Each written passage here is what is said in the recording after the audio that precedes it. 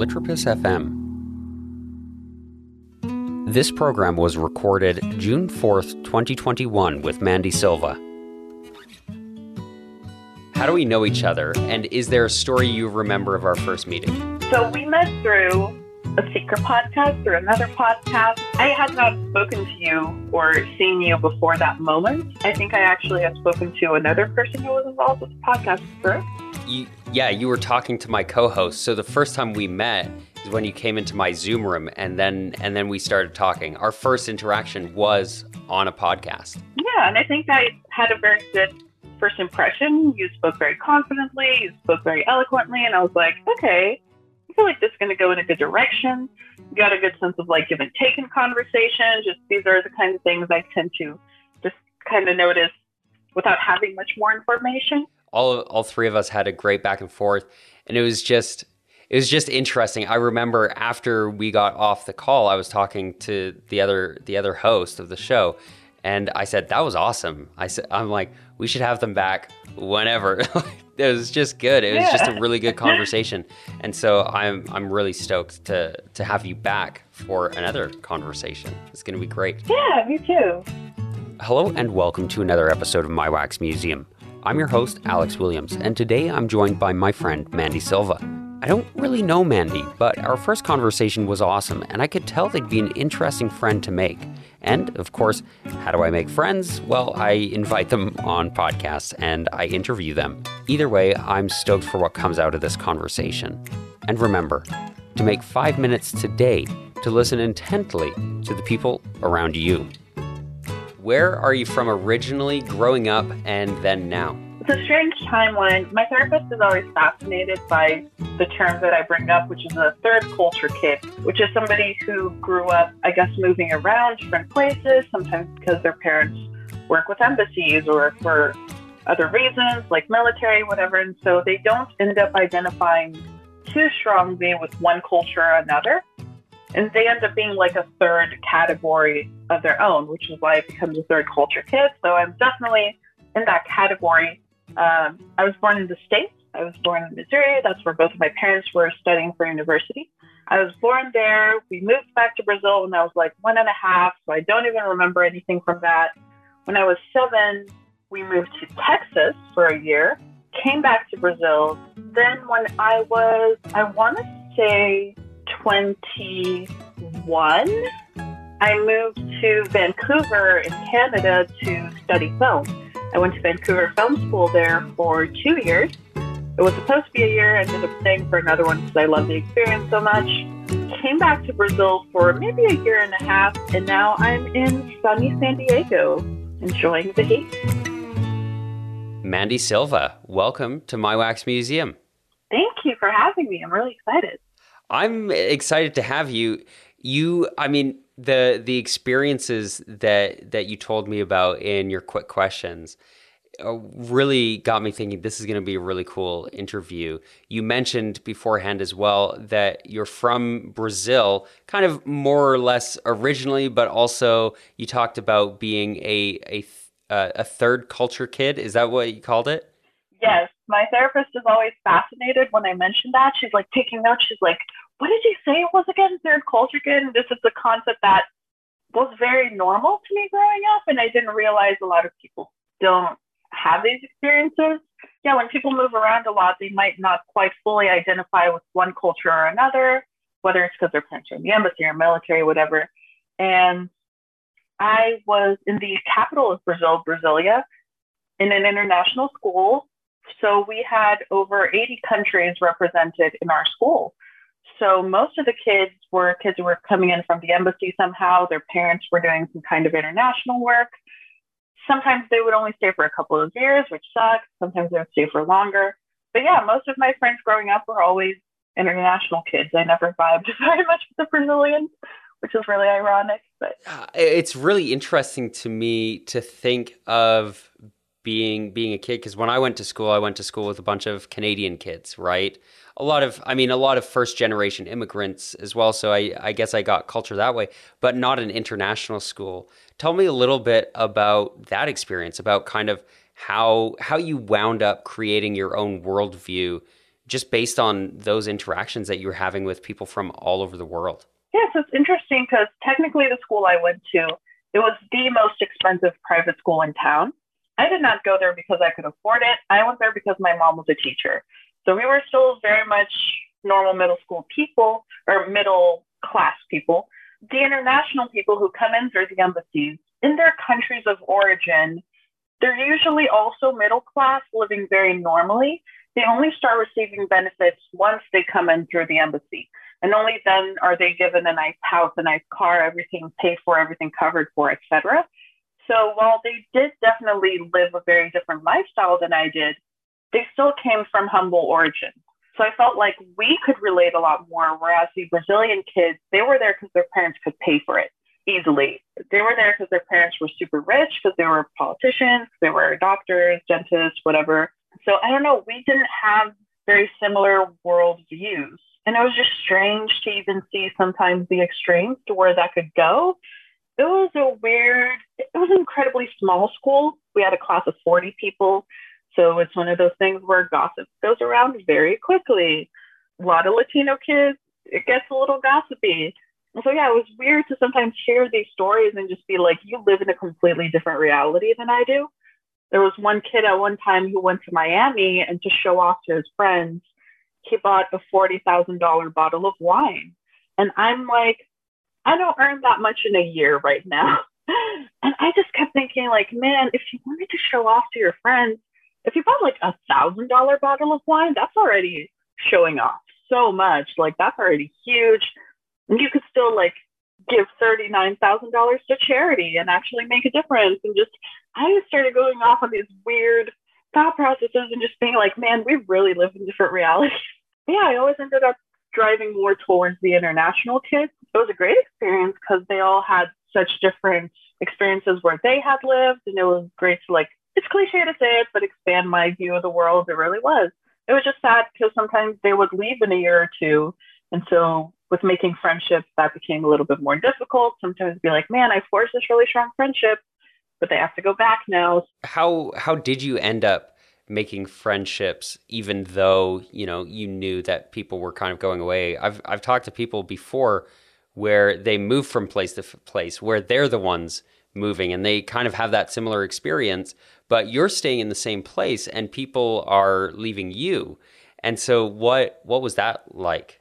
I think I did recognize that it was a little bit easier for me than it was for them. Because sometimes for me, it's like, okay, I have these 5 people that I'm kind of friends with, and maybe 1 or 2 of them are leaving. So for me, it was less of a shock and less of a shift than it was for them, where they're leaving everything behind. So it definitely was a little bit easier. Yeah, and I think it was just about learning to value the time that we did have. I've heard a lot of people say like, well, if you know they're leaving, not a lot of people, but I have heard people say, well, if you know they're leaving, then why not just stop the friendship there? And it's like, no, all friendships are temporary to some degree. Like we can still enjoy our time together. So just because we know it's in a couple months, it doesn't make it any less meaningful or any less worth it to spend time with them. So. Yeah, I mean, it's like just because you know that the movie's going to end doesn't mean you just don't watch it, right? It's still a good experience, right? What is the best meal you've ever had? It's going to sound snobby. Gelato in Italy. I know it sounds snobby. I know it sounds like, oh my God, ice cream in Italy was like the best, but it is. It really is. I don't like ice cream anywhere else. I'm usually not a fan of ice cream, but the gelato in Italy was like an entirely different experience. We had it like 3 times a day, morning, afternoon, evening. We're just getting gelato. Not a great idea every day, but for a few days on a trip, it was fine. And so kind of moving away from the friendships and the relationships, I want to hear a bit more about Brazil, because I think you are my first guest from Brazil. Tell me, anything about Brazil. What do you love about it? What do you hate about it? What is there? First of all, our language is Portuguese. I have had a lot of people think that I speak Spanish. We do not speak Spanish. We were colonized by the Portuguese. We have amazing food. We have really good food. We actually do eat a lot, but because we have access to so many different types of fruits and vegetables, we just tend to eat a lot healthier. That's something that I really miss. There's one style of restaurant that we have that I really miss, which is called a self-service restaurant. So they put out these big pots of like rice, beans, salad, different types of meats, and you just get a plate. You put on however much you want, you get whatever you like, and you pay for the weight of it. Like you weigh it on a little scale and then you pay for the weight. Incredibly common in Brazil. Literally around every corner is where people go get lunch after work. That's a style I really miss where like, yeah, I can be a little picky about what I like and about the amount that I want. I don't know why it's not more popular. We have coxinhas, which is best thing ever. It is seasoned chicken in a potato-like dough, and then they fry it. And it looks like a little drop. And then you like pick it up and eat. So good. So good. If you're ever going to go to a Brazilian restaurant, it might be like an entree or like a snack thing, but it's so good. Highly recommend trying it. It's Coxinha. That is my top recommendation. Everyone that I've showed this to has become obsessed with it. Holy cow! Yeah, I'm looking at pictures on Google right now. Oh, that looks amazing. Especially when it's warm, fresh, so good. That's my recommendation. I will be eating that for sure. We're good at meat. Our meat stuff is always top notch. Brazilians are very social people. It's funny because both me and my dad, we've had experiences of living a lot, both in the States and in Brazil. And even in Brazil, I was in an American school. So I still had a lot of contact with American culture. And we've always had a lot of conversations around how I guess both of us identify a little bit more with American culture than Brazilian culture if we were to decide at the end of the day, and just how different they can be. And it's not that one is good and one is bad. We just notice in different scenarios, there's different balances. So one of the biggest things we notice is Brazilians are informal, which is great for social scenarios. Brazilians are social butterflies. My dad went to a conference and one of the guys said, we notice the difference when there's a Brazilian in the room. Because usually people will stay with other people who are from their country, and they'll kind of go into little circles. They won't interact very much with each other. Brazilians break those boundaries. They bring people together very literally. And he was talking about how he noticed that difference. And I'm like, that is great. That informality is not appropriate in formal scenarios. So I had a meeting once with all of the other class representatives of the university. I was always class representative. I don't know why. People, I guess, think I'm responsible. I don't know how true that is. We had 72 class representatives in the university. I was one of them. I started planning this thing. We need to have at least one meeting with everybody per year. It's like obligated. So called everybody, set a time like a month in advance, kept sending them reminders 2 weeks in advance, 1 week in advance. 2 people showed up. They showed up an hour and a half late. What? And they did not apologize. One person showed up because he was a close friend of mine. So I was on his case specifically to show up. And when he showed up an hour and a half late, and I'm like looking at him like, really? And he's come in, he's like, don't look at me like that. Don't be mad at me. Come on. And he just starts joking around. So I'm like, come on, time is relative, man, and joking around. But he wouldn't just say like, okay, I'm sorry for making you wait though. That never happened. And I'm like, come on. I didn't have a single university teacher who started class on time. That freaked me out a little bit, especially as a neurodivergent person. Like I like routines. I like set times. I like knowing when things start. Yeah, they would always start class like 30 minutes late at least. And I was like, do I talk to them? Because everyone's doing this. I don't know. Like, is it worth it? So that informality is great for social scenarios. Brazilians are amazing at that. Not so great for like business, professionalism, right? Yeah, etc.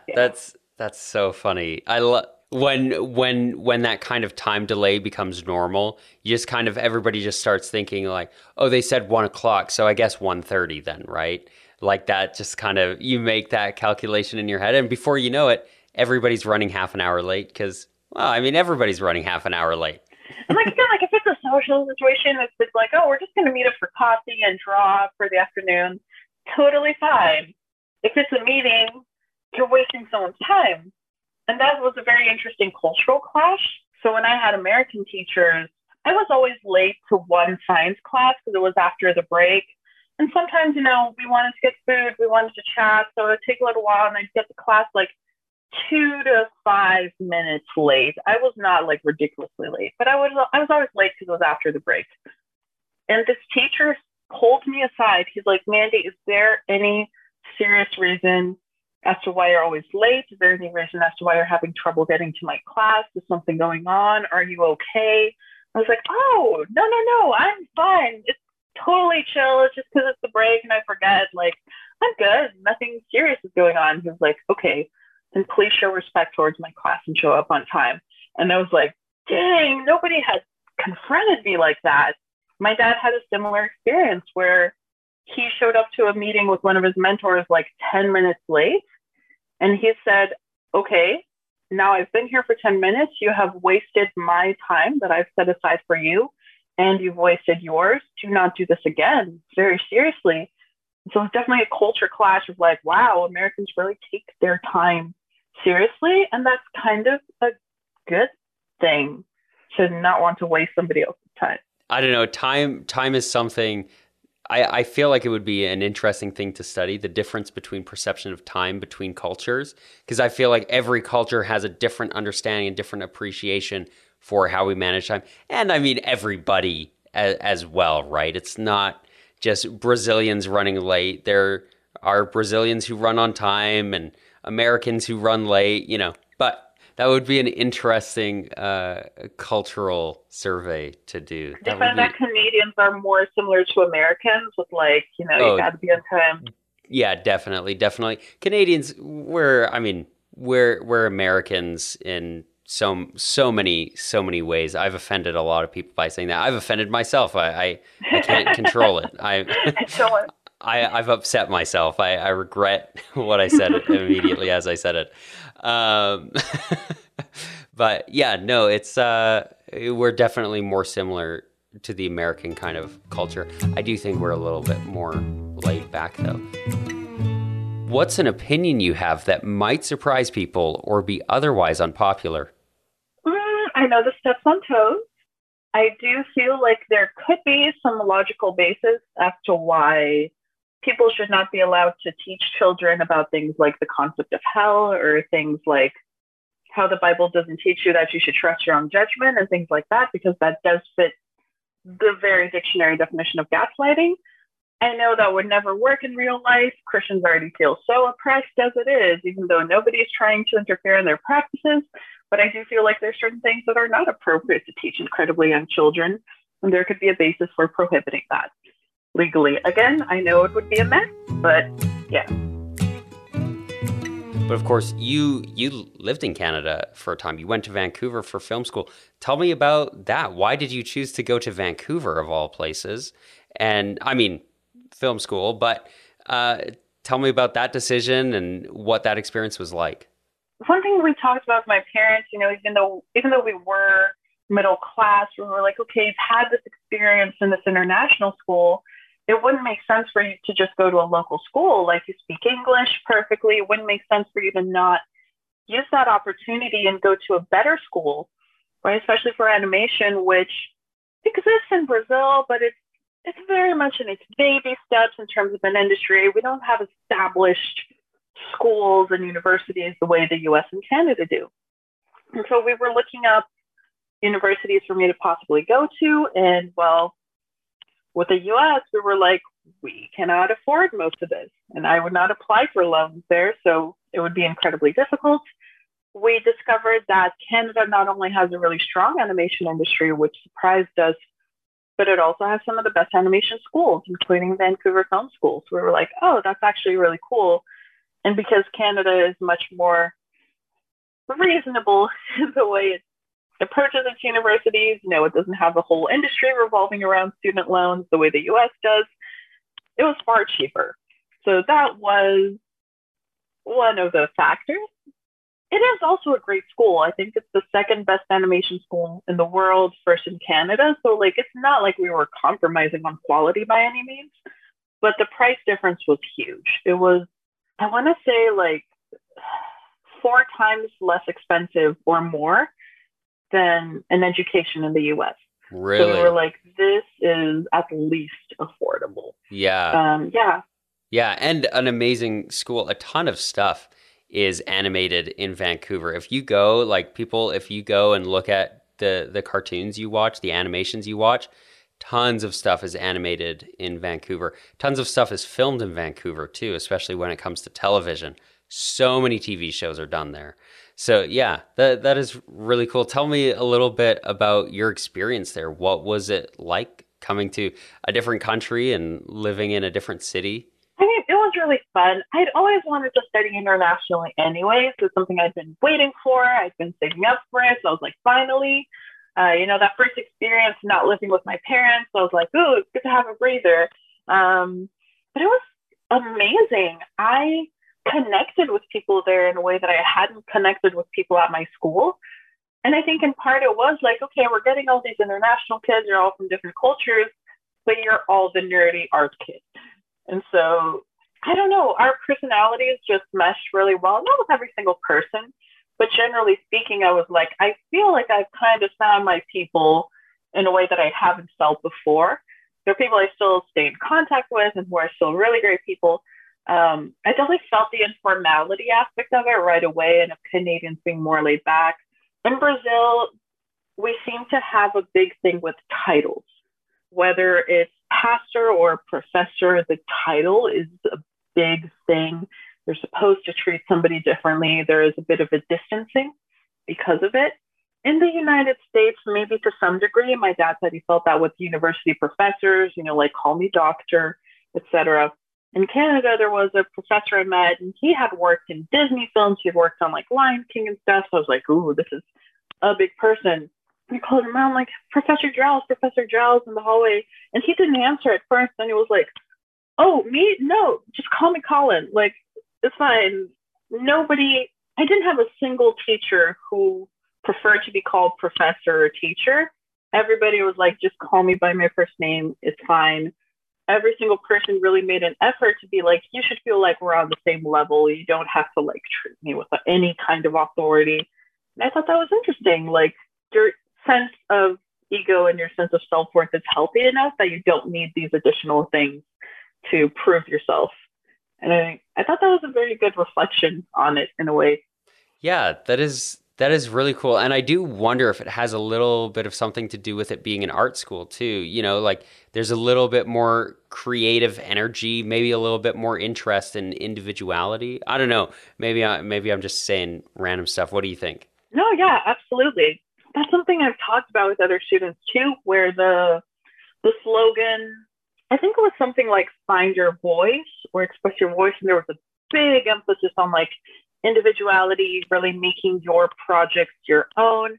We didn't do very many group projects. It was very much like you're allowed to do what you want to do, which on one sense of it was really great. And I understand why they do it, especially because, yeah, once you get into the industry, you stop having that choice. You have to work on the show you're working on. So sometimes university is the only place where people can do their own stuff. So I understand them being like, this opportunity is rare. I want to make sure I give you that opportunity as much as possible to do your own thing. But the other thing we mentioned as well is like, well, sometimes the thing that you want to do isn't the thing the industry wants to do. So then your portfolio might not be great for getting a job. But yeah, it's just a balance people find on their own. But then it was so awesome because I think my idea of what art and animation was also really expanded because everyone's projects were so different. The styles were so different. The methods of storytelling, everything was so individual. You could 100% tell whose project, whose drawing, whose frame was whose with a super quick glance. And I thought that was amazing. I was like, yeah, animation is more than just, the Disney stuff that I admire and I grew up with. And there's so many different genre or subgenres of animation. I don't even know what to call it. There's so many different categories. And I just thought it was amazing to validate all of them too. Yeah. Did you kind of start developing your own style of animation and artistry while you were there? Oh, yeah, for sure. It's funny because I notice it less than my friends do. Like, we were playing Drawful, which is like a Jackbox game. It's super fun, it's super silly, but we each draw our own little profile thingies, and you draw like on your phone with your finger. It's nothing crazy. It's like you just draw this little thingy, and then it's a little game. I drew a stick figure. I drew just a little person with like two eyes, just a super chill person. Circle for a head, whatever. And I had a friend, like it pops up on the screen, but it doesn't show. It pops up on the screen as a name, and I named it Steve. And someone was like, yeah, that's Mandy's drawing. And I was like, how can you tell? It's just a stick figure. And he's like, no, but that's your style of doing like neutral characters. And I was like, oh, it's so interesting that you can tell. I don't feel like I could tell, but that's because I'm seeing it from my perspective. So yeah, I don't know if I could pick it out, in a crowd or something like that. But looking at your work, you definitely have a certain style about it. And I want to kind of give you the opportunity here now, if you want to plug your work and let people know where they can find you and go to reach out and maybe commission something from you, if you'd like to take a second to give a little plug if you're up for it. Oh, thank you. Yes, it's on Instagram. It's Mandy Silva Art. It's mandy.silva.art. And usually I put up my commission info there. I don't have my D&D commissions open right now, but if you have any individual commissions or if you want to see if I'm up for a D&D commission, you can always just DM me. But yeah, I always have the link there. My website is mandysilva.com, and then that's where I have my official portfolio. And yeah. That's awesome. Yeah, I seriously, looking through your work when you sent me the website, I was like, man, they're good. Like, I really like this stuff. What is at the top of your bucket list? Definitely more tattoos. That's like major priority. I'm really picky about artists though, because I went to art school myself. So I have some artists that I like in Portland, Oregon. That's a space where the tattoo scene is really good. In Vancouver, in British Columbia, and Canada. Not too many local artists, unfortunately. So I'm just saving up for that. Leaving school, what was next for you once you finished up in Vancouver? That is complicated. Leaving, my student visa expired, so I had to go back to Brazil. I tried incredibly hard to get a job as soon as possible, but when you're applying for jobs, you then have to be sponsored for a visa, and that's a much more complicated process. Not a lot of companies are willing to do that. Not a lot of companies have the budget to do that, unfortunately. So yeah, I went back home. Since then, it's been maybe 2 years and a half since I graduated. And it's definitely been the quarter life crisis. Yeah, I've been going back and forth between a lot of things. I don't know exactly where I'm going next, but I do feel like I have somewhat definitively shifted from the animation industry, just for many different reasons. I don't know. I just feel like I was noticing things about my mental health and the way that works, where I'm like, I feel like I need a lot of breaks. I feel like I need certain things to be in place for me to be okay. And I don't know if working in the animation industry would allow for me to do that. And I don't know if it would allow for me to take care of my mental health the way I needed to. And so, yeah, it was this interesting point where I guess up to that point, I had very much defined myself by my career and by my skill level, where I had a very unhealthy mentality of like, if I'm not being productive, I am not a worthy enough artist, I'm not a worthy enough person, and just these very unhealthy mentalities, which worked for me at the time, oddly enough. It did help me push myself more.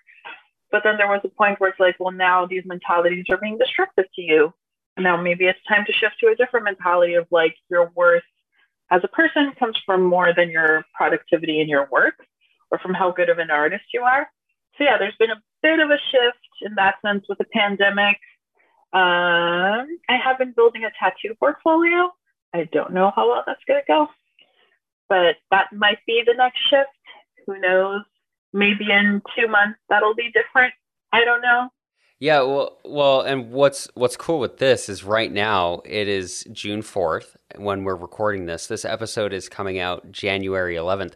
So by the time January comes, we're going to listen back to this, it's going to be an interesting time capsule to think back and be like, oh, that's where I was at. And now to look back and see, okay, where am I now, right? And to kind of put that together there. So when you say building a tattoo portfolio, I'm pretty unfamiliar. Are you like doing artwork that can be made into tattoos? Do you want to do tattooing yourself? Kind of what's your goal here? What are you thinking about? Yeah. Basically, it's just doing work that can actually be tattooed instead. Work for animation is going to look a little bit different than work for tattoos. Work for tattoos, you can put in a lot more detail and really get into it. With animation, you try to keep it as simple as possible because you're trying to do 24 frames a second. You're trying to do like 12 to 24 drawings in a second. So you try to keep it simple because you got to draw that again and again and again. But yeah, just building that portfolio, and then ideally I would present it to shops to try to get an apprenticeship. And if somebody likes my work enough and if they see potential in it, they might take me in as an apprentice. There's a lot of complications around that. Not all artists are available to give apprenticeships. Yeah, there's just a lot of complications around that.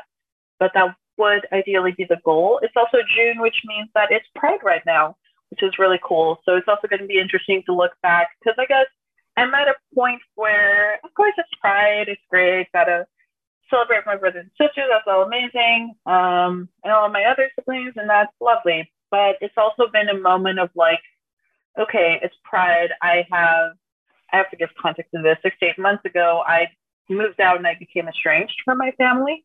And a big part of it did have to do with them not being accepting of my identity and the way they reacted to me being queer, and, to the point of like calling in an exorcist and all of these very extreme things. And so it was a conflict that escalated to me moving out. And so, I've made this very big decision, this very big shift in my life, precisely to honor my identity, to honor my well-being, to honor myself. And it's Pride. And, I haven't quite gotten out of the woods yet. I'm still figuring out my finances. It's still not going great. We're still kind of transitioning out of the pandemic. So, I haven't really been able to form a new support system locally. So yeah, like it's June, it's Pride, it's great, but it doesn't feel very celebratory right now. So yeah, it'll be interesting to look back. Hopefully there will be improvements by that time, but yeah. I don't know. It's going to be interesting to look back and see where you're at then. And I mean, I've had friends who have guessed it on the podcast, then a couple years later they go back and listen to the episode and they're like, huh. And so it's going to be interesting to see how that continues to take shape for you. And as you continue to figure out where you fit and where you want to be and what kind of career path you want to take. So I'm excited to see where it goes either way because your artwork is amazing. I'd love to see it in tattoos. I'd love to see it on my wall. I'd love to see it in animations, whatever it is that you do. I'm stoked to see how it goes. And that leads me to my last question, because we are at the tail end of the episode here. And that last question is, thinking now to the end of your life, when you look back on everything you've ever done up till now and everything you're going to do up till then, what are the things you expect you'll be the most proud of? I think to some degree, I will always be proud of the work that I create. But I think part of what I liked in tattooing was what drew me to art was how I was able to connect to other people with it. I started drawing because I started writing stories with people in middle school, and I would draw some of those scenes. And what I liked about it wasn't the art itself, it was the ability for us to connect, for us to do a project together, and for us to grow a deeper relationship through this collaborative process. That's part of why I had a crisis in animation, because I was like, well, the reason why I liked animated films was because I got to connect with these characters. I felt like I got to connect with these creators based on these ideas without even ever seeing them. And I thought that was really cool. But I feel like art is a form of communication, and it allows for us to connect with each other in ways that maybe other mediums and other ways of communication don't allow for that. And tattooing was cool to me because I was like, well, I'm going to be helping this person express their own identity. I'm going to be helping this person choose ideas that are relevant to them and that they want to communicate to the world. And I get to chat with them for a moment as to why these symbols, this imagery has meaning to them, or maybe why it doesn't and why they don't want something meaningful on them. And I just like the idea of connecting one-on-one with people like that. I've had people tell me like, hey, if you want to be a tattoo artist, you have to be okay drawing what somebody else wants, not what you want. And I'm like, I've never had an issue with that. I'm always okay with drawing what somebody else wants, because what I like is connecting with other people in that moment. That's the fun part of it. It's not just about me, what am I thinking? I've never been drawn to be a director writer. So I think I'm going to be most proud of the connections I've formed, whether that's through art or just through friendship. One of my main goals right now is forming a support system, is having my found family in a way and trying to build that, because I don't think I would be very happy or very content if I succeeded greatly in my career but didn't really have any kind of support system. So I think I'm always going to be the proudest of the people I have and the people I connect with. I like that. I really like that. And I know we've actually already gone over what I normally do for this podcast. I feel like we could go forever. There's so much to talk about. I'm rambling. No. I already know that. I know I talk a lot. And it's not that. But either way, I just want to say a big thank you for joining me today. Thank you.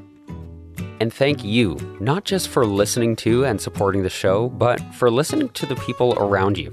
What I love about these conversations is they don't go in any particular direction, and keeping them to 30 minutes always leaves me wanting to ask more questions about their experience. Now, if you'll excuse me, I have some Brazilian food to try.